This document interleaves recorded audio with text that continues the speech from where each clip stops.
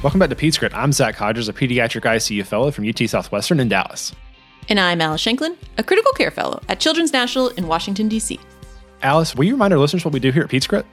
Absolutely. PedScript is an educational PICU podcast. We're looking for the best bedside teaching spiels from around the country and the world, and we're putting them on the internet for you. Yes, we have a very important topic today. What are we discussing? Today, we're talking to Dr. Alexis Topjian about post-cardiac arrest care. This is a really important topic and unfortunately a frequent one. And so I am so excited that you were able to recruit her. And Dr. Topjian really does not need an introduction. She is so active in this area of research, but she's a professor of anesthesiology and critical care at the University of Pennsylvania. She's an intensivist at the Children's Hospital of Philadelphia, where she also serves as the fellowship director of neurocritical care. And she was the first author on the 2019 Pediatric Post-Cardiac Arrest Care Scientific Statement from the American Heart Association. Yes, Zach, I have to tell you that here at PedScript, we do believe in reading. And there are papers we like and there are papers we love. And then there's a third category of papers that I copy and paste into an email draft. So as soon as it's applicable to someone who's interested, I can forward the article. And these 2019 Pediatric Post-Arrest Guidelines fall into that category. I really highly recommend reading them if you have not. It was a great document. It certainly made designing this podcast episode so much easier. We do like reading a little bit. Occasionally. But we like podcasting more. Let's get right to the content.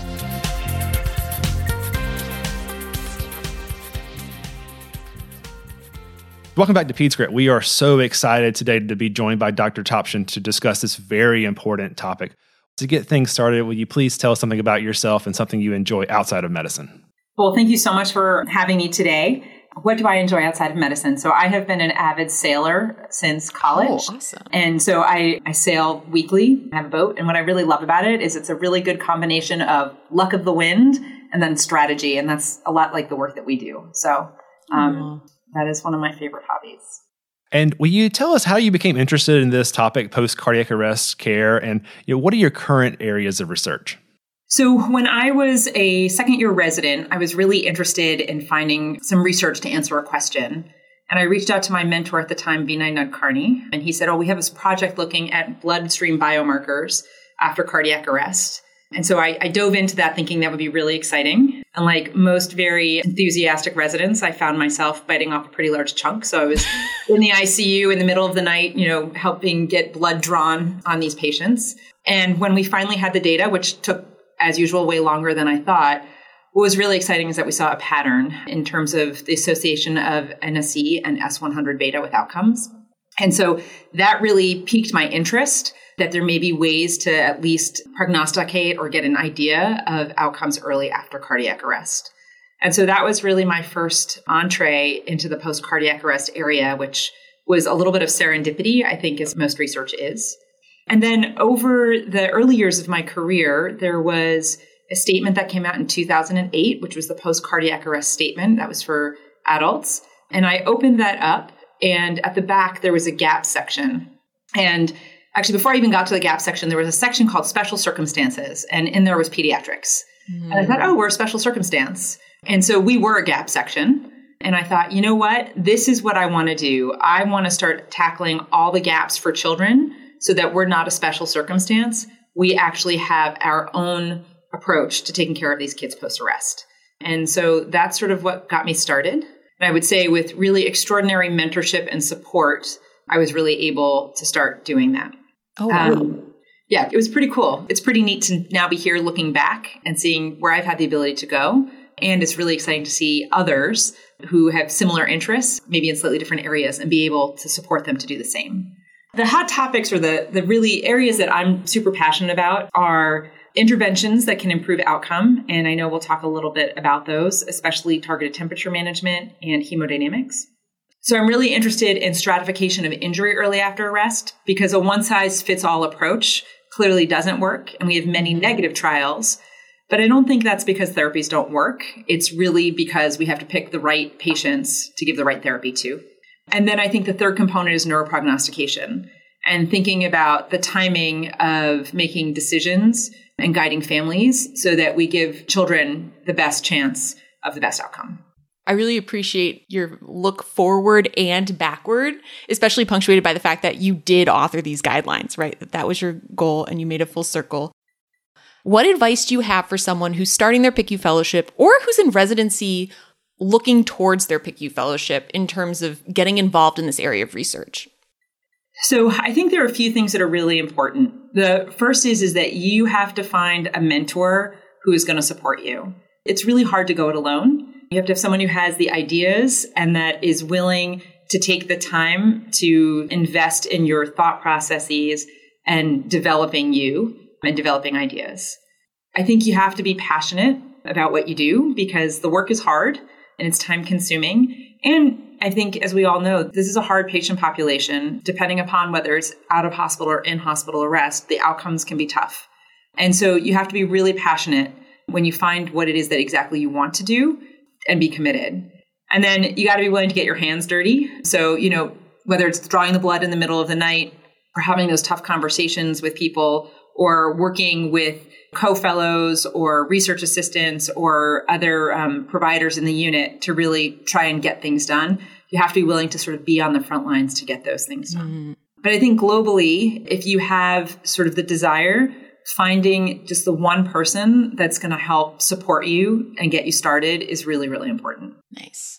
Really appreciate hearing all the mentorship. It's one of the best parts of our project here is we get to be mentored, I guess, virtually by guests all across the country who've been extremely successful. And I really appreciate you sharing that with us and also our listeners. The last question before we jump into our topic for the day, any relevant conflicts of interest to disclose before we get started? So I think people know that I am a co-chair of the AHA PALS 2025 guidelines. I am a NIH-funded multi-PI on the P-ICE-CAP trial.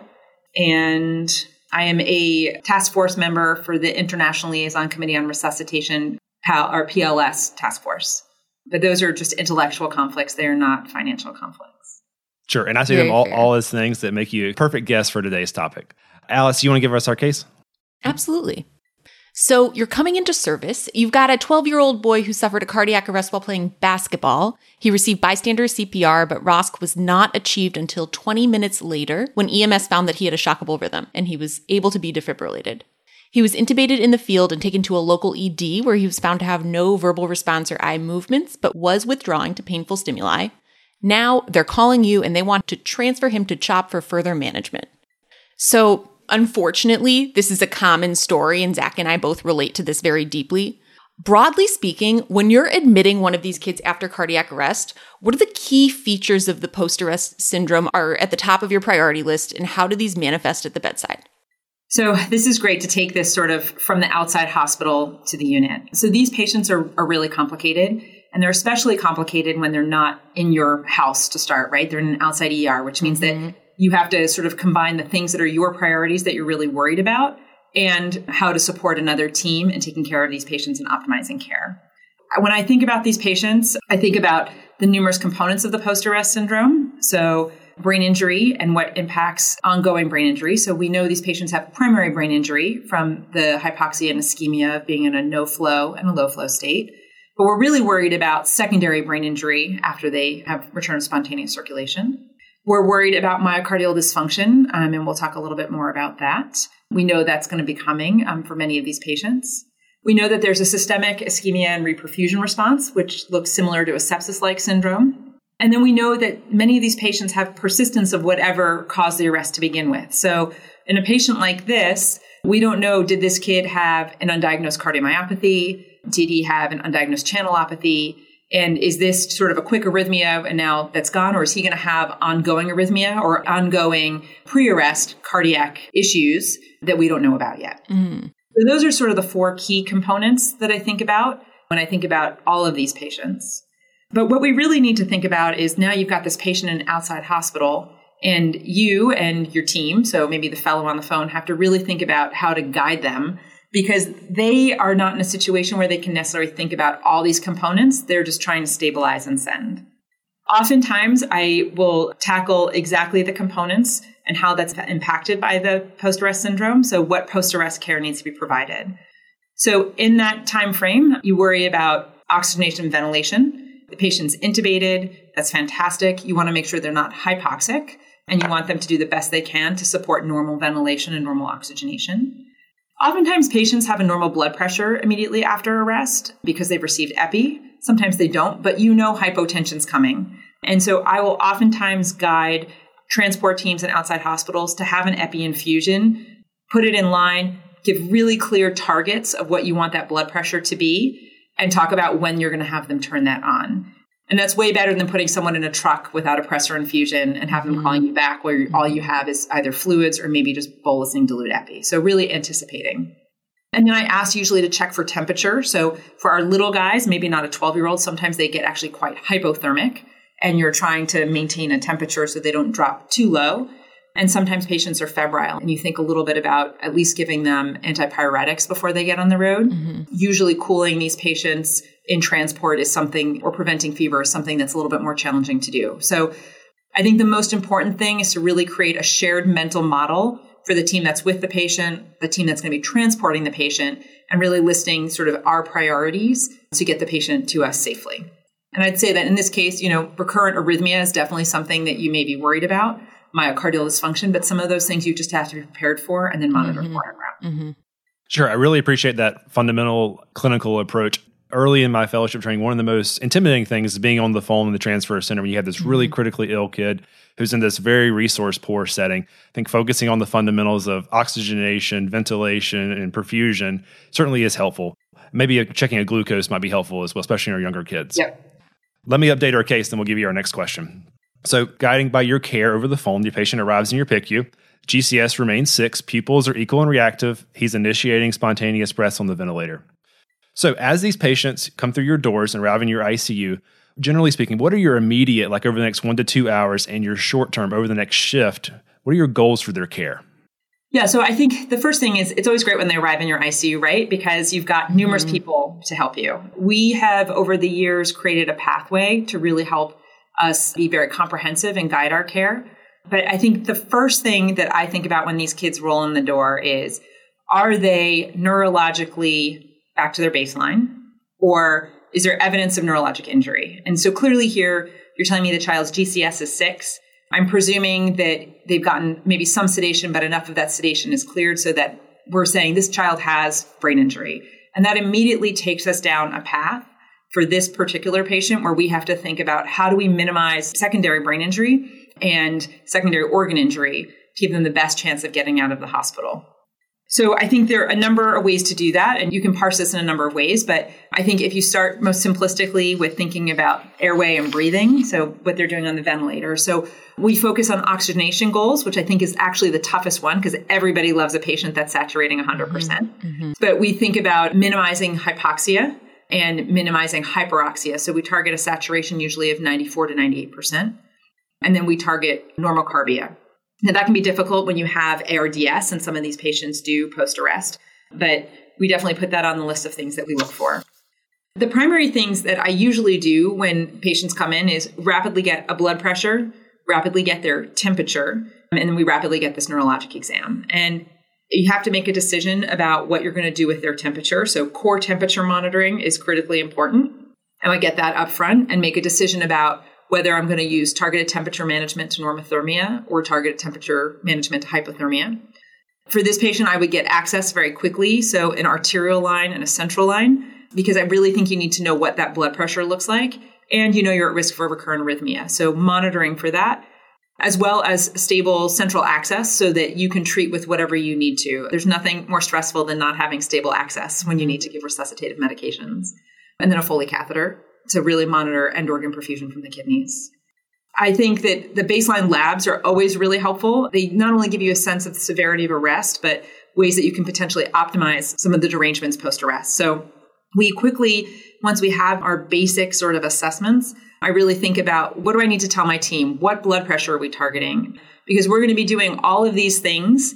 And while we're putting in those lines, we still want to make sure that we're maintaining a blood pressure target that we think is going to adequately perfuse the brain and the other organs.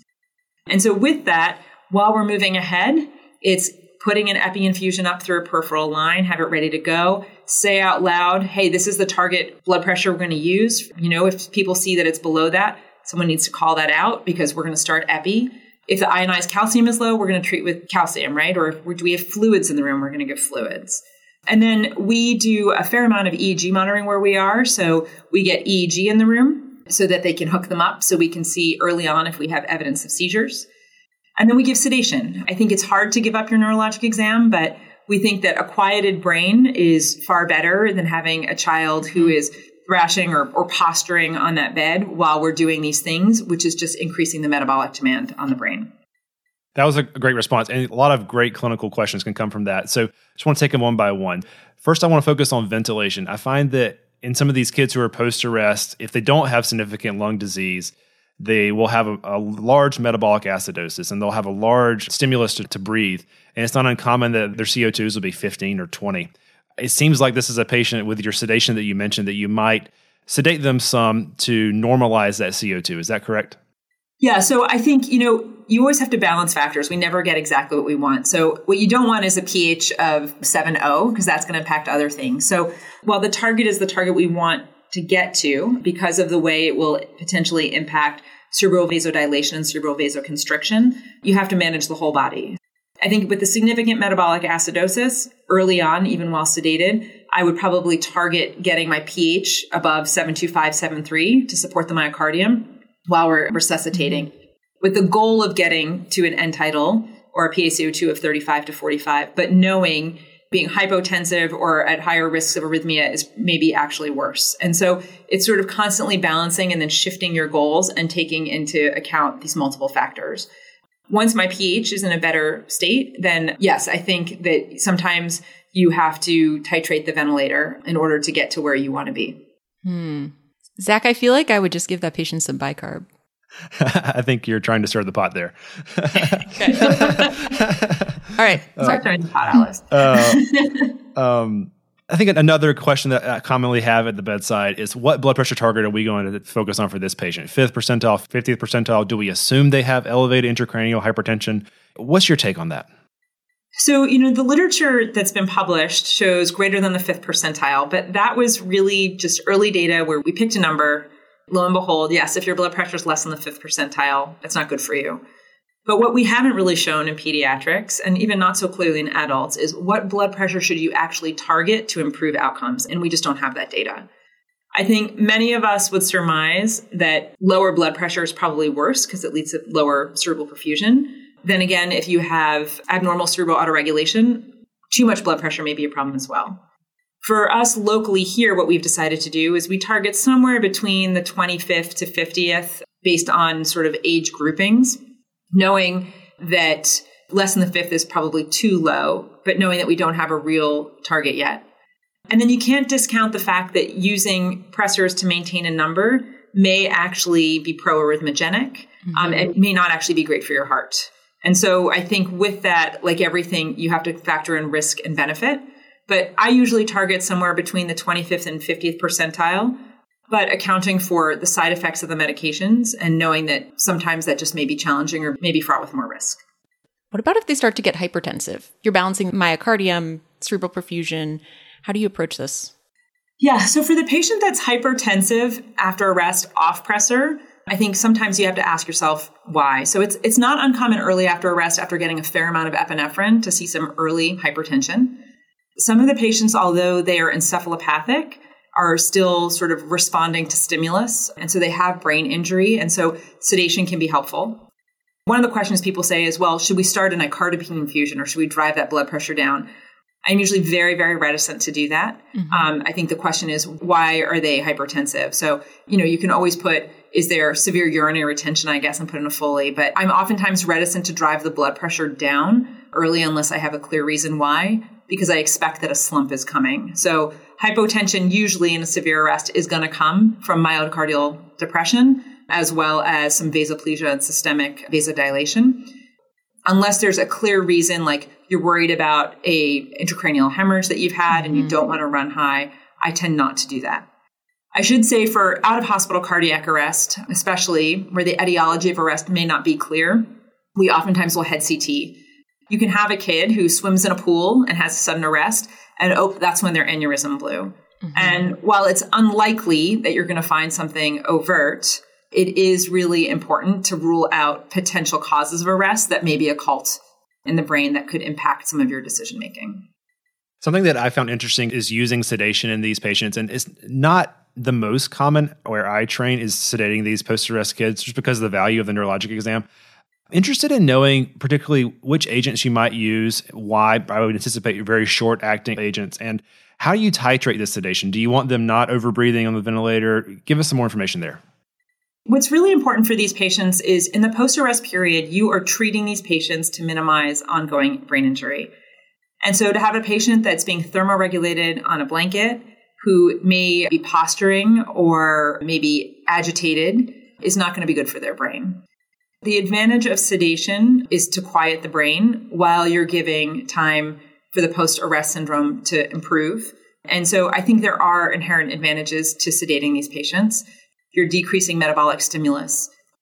I use a fair amount of sedation, at least early on. Now, what to target, and I guess the value of the neuro exam. So a neurologic exam is really important. The problem is that sometimes to get a neuro exam, you have patients who are undersedated. And in an ideal world, you have an EEG on, which is allowing you to monitor the patient's background and monitor for seizures. You've got a pupillary exam and a cough and a gag. If the patients are adequately sedated, and we use the SBS goal here, a -2, and you find that you're not requiring additional sedation and your concerns that patients may be over-sedated or they may have evolving progressive encephalopathy underneath, I think weaning sedation is really important. But I think that we find there are times where people have these patients who are clearly uncomfortable, not at their baseline and agitated, and people don't want to sedate because they don't want to lose the exam. And I would actually say you may not be effectively giving a treatment at that point in time, and that may not be optimal. In terms of what sedatives to use, so the world has changed a lot in the last 10 and 15 years with the advent of dexmedetomidine. I think we oftentimes will use a narcotic, and then we either will use dexmedetomidine or some low-dose benzodiazepine. Different centers use different medications. Benzos are falling out of favor for obvious reasons. Dexmedetomidine is lovely, but if you have a patient who's being cooled or you have concerns about worsening bradycardia, sometimes people are reticent to use it. I think you have to factor in what side effect profile. My general sense is narcotic alone is oftentimes not sufficient. Yeah, that makes sense. So you've got this intubated post-arrest patient in your ICU. What specialized monitoring and testing are you doing in terms of treading gases, EEG, pupillometry, in addition to your standard ICU monitoring? It's a great question. So it all depends upon the toys that you have. And I will first and foremost say that while we monitor and we know what we're looking for, we don't have a lot of data that shows any one of these things in particular improves outcome. I think that is really an area for us to explore in the future. How can we use some of this advanced monitoring to see if we can change the outcomes for our patients? So standard ICU monitoring, right? We have all of that. Our standard monitors, we're monitoring our urine output. Those are really, really helpful. Hemodynamically, we tend to get an early POCUS or an early echo on these patients to assess for myocardial dysfunction as well as structural heart disease. So are there things that we're missing? And there's ongoing work to determine how to factor that in and how the heart changes and recovers over time. We will use a mixed venous sat along with that to assess for sort of our hypotension. And then we obviously trend our lactates as well. Neurologically is probably where some of the most exciting multimodal monitoring is happening. And there's still a lot of work to be done to figure out how to utilize that. EEG, we've used for a long time. I think it's a great seizure detector, but it also allows you to assess the background. And that's really important. It gives you a sense of what state the brain is in. And while seizures may be treatable with medications, the background you're going to watch evolve over time. And clinicians can really utilize that as part of the neurologic exam. We use cerebral near-infrared spectroscopy. It's a trending tool. We look for asymmetry between the right and the left frontal regions. Clear association with outcomes post-arrest really don't exist. There is, I think, more in the research space work to be done to figure out how you may utilize that. And there may be a good trending tool. And then pupillometry has been pretty exciting in that we know that we're all really bad and inconsistent in terms of how we describe the pupils. And so using pupillometry gives us a little bit more of an objective measure of the pupillary size and the reactivity and then differences between the two. And in a patient population that's at high risk for herniation or, pupils that are going to respond differently even before herniation, I think the addition of that is nicer, sort of more detailed monitor. And then neuroimaging. So I mentioned that we had CT. Many of our patients are out of hospital arrest when they come in to look for pathology, not for prognostication, not to predict outcome, but MRI in the 3 to 7 day post-arrest range to look at the evidence of hypoxic ischemic brain injury and help some guiding of decision making. I'll say most excitingly, some of the work that's being done here by one of my colleagues, Matt Kirshen, is looking at multimodal monitoring. So how do we integrate all of this information? So humans are inherently not great multitaskers, but with some of the technology that's out there, we're able to integrate all of these into devices with your hemodynamics, your respiratory, your EEG, your near infrared, your blood pressure, and see if there are trends. And then there's exciting stuff out there looking at cerebral autoregulation using non-invasive methodologies, which is great. Invasive monitoring post-arrest is definitely not our standard, although there's some places in the country and the world where they're looking at that, which is also sort of cutting edge and interesting. Oh, wow. I'd like to ask you a follow-up question about using EEGs. As a trainee, it's easy to see how practical it is to know if a kid is seizing or not, and you can dictate your treatment based on that. And of course, if the EEG is isoelectric or flat, it's easy to see how that's clinically relevant. But is there anything other than those two that are clinically helpful for you? Another way to say this, like, how would interpreting the background EEG help you clinically those first couple of days? Yeah, so we work really closely with our neurologists. We're very fortunate. We have a 24/7 EEG monitoring program, and our EEG technologists and our neurologists read them. You know, I think some of the literature out there about background really sort of guides a little bit in terms of injury stratification, right? So if things look burst suppressed or flat early, you're probably more concerned and may think about what the outcome may look like, but may actually impact how you tailor treatment. The hope is down the road, we'll have a little bit more clarity. So when you look at the background and you see the evolution of background, that may influence a little bit about the direction in which you think things are going. We'll talk more about prognostication. I don't think you want to use it as an early prognosticator, but I think in terms of brain health, if you see changes in background that are worsening over time, that may give you a tip-off that you may need to image earlier or think about the patient a little bit differently. As far as I know, there are no sort of documented treatments where when you see a pattern on EEG, you want to go ahead and give something to make it better. But monitoring background does give you a sense of sort of that brain health and whether or not you need to think about evaluations differently. And incorporating that with near infrared and pupillometry can give you a sense of potential changes that may be happening in the brain as these patients are in that post-arrest period and at risk for secondary brain injury.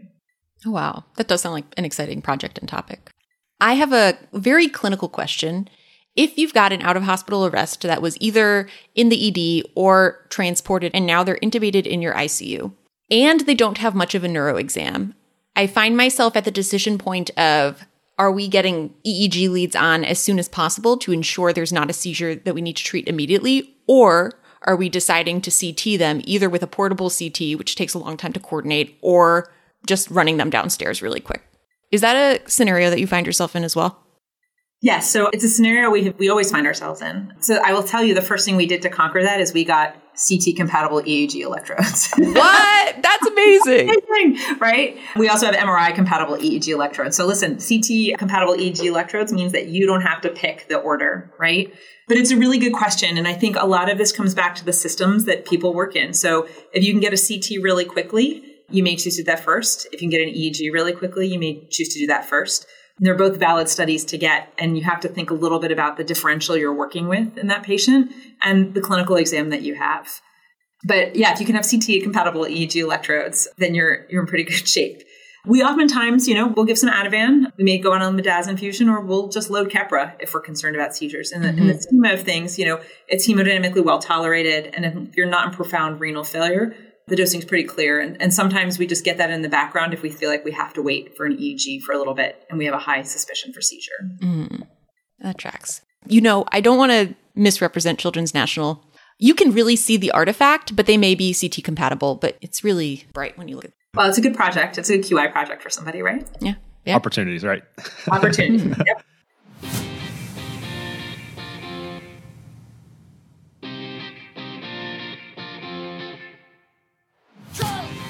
And thank you for listening to this episode of PedsCrit. Please remember that all content during this episode is intended for informational and educational purposes only. It should not be used as replacement for medical advice. The views expressed during this episode by hosts and our guests are their own and do not reflect the official position of their institutions. If you have any comments, suggestions, or feedback, you can email us at pedscriptpodcast@gmail.com or find us on Twitter @CritPeds and @PedsCrit on Instagram for real-time show updates. If you enjoyed the show, please subscribe, rate, and review on your favorite podcasting application and share with your colleagues. Also, if you'd like to support the making of the podcast, please see the description for Venmo information and how to become a Patreon. Any donation will be appreciated. Thank you again for listening, and goodbye.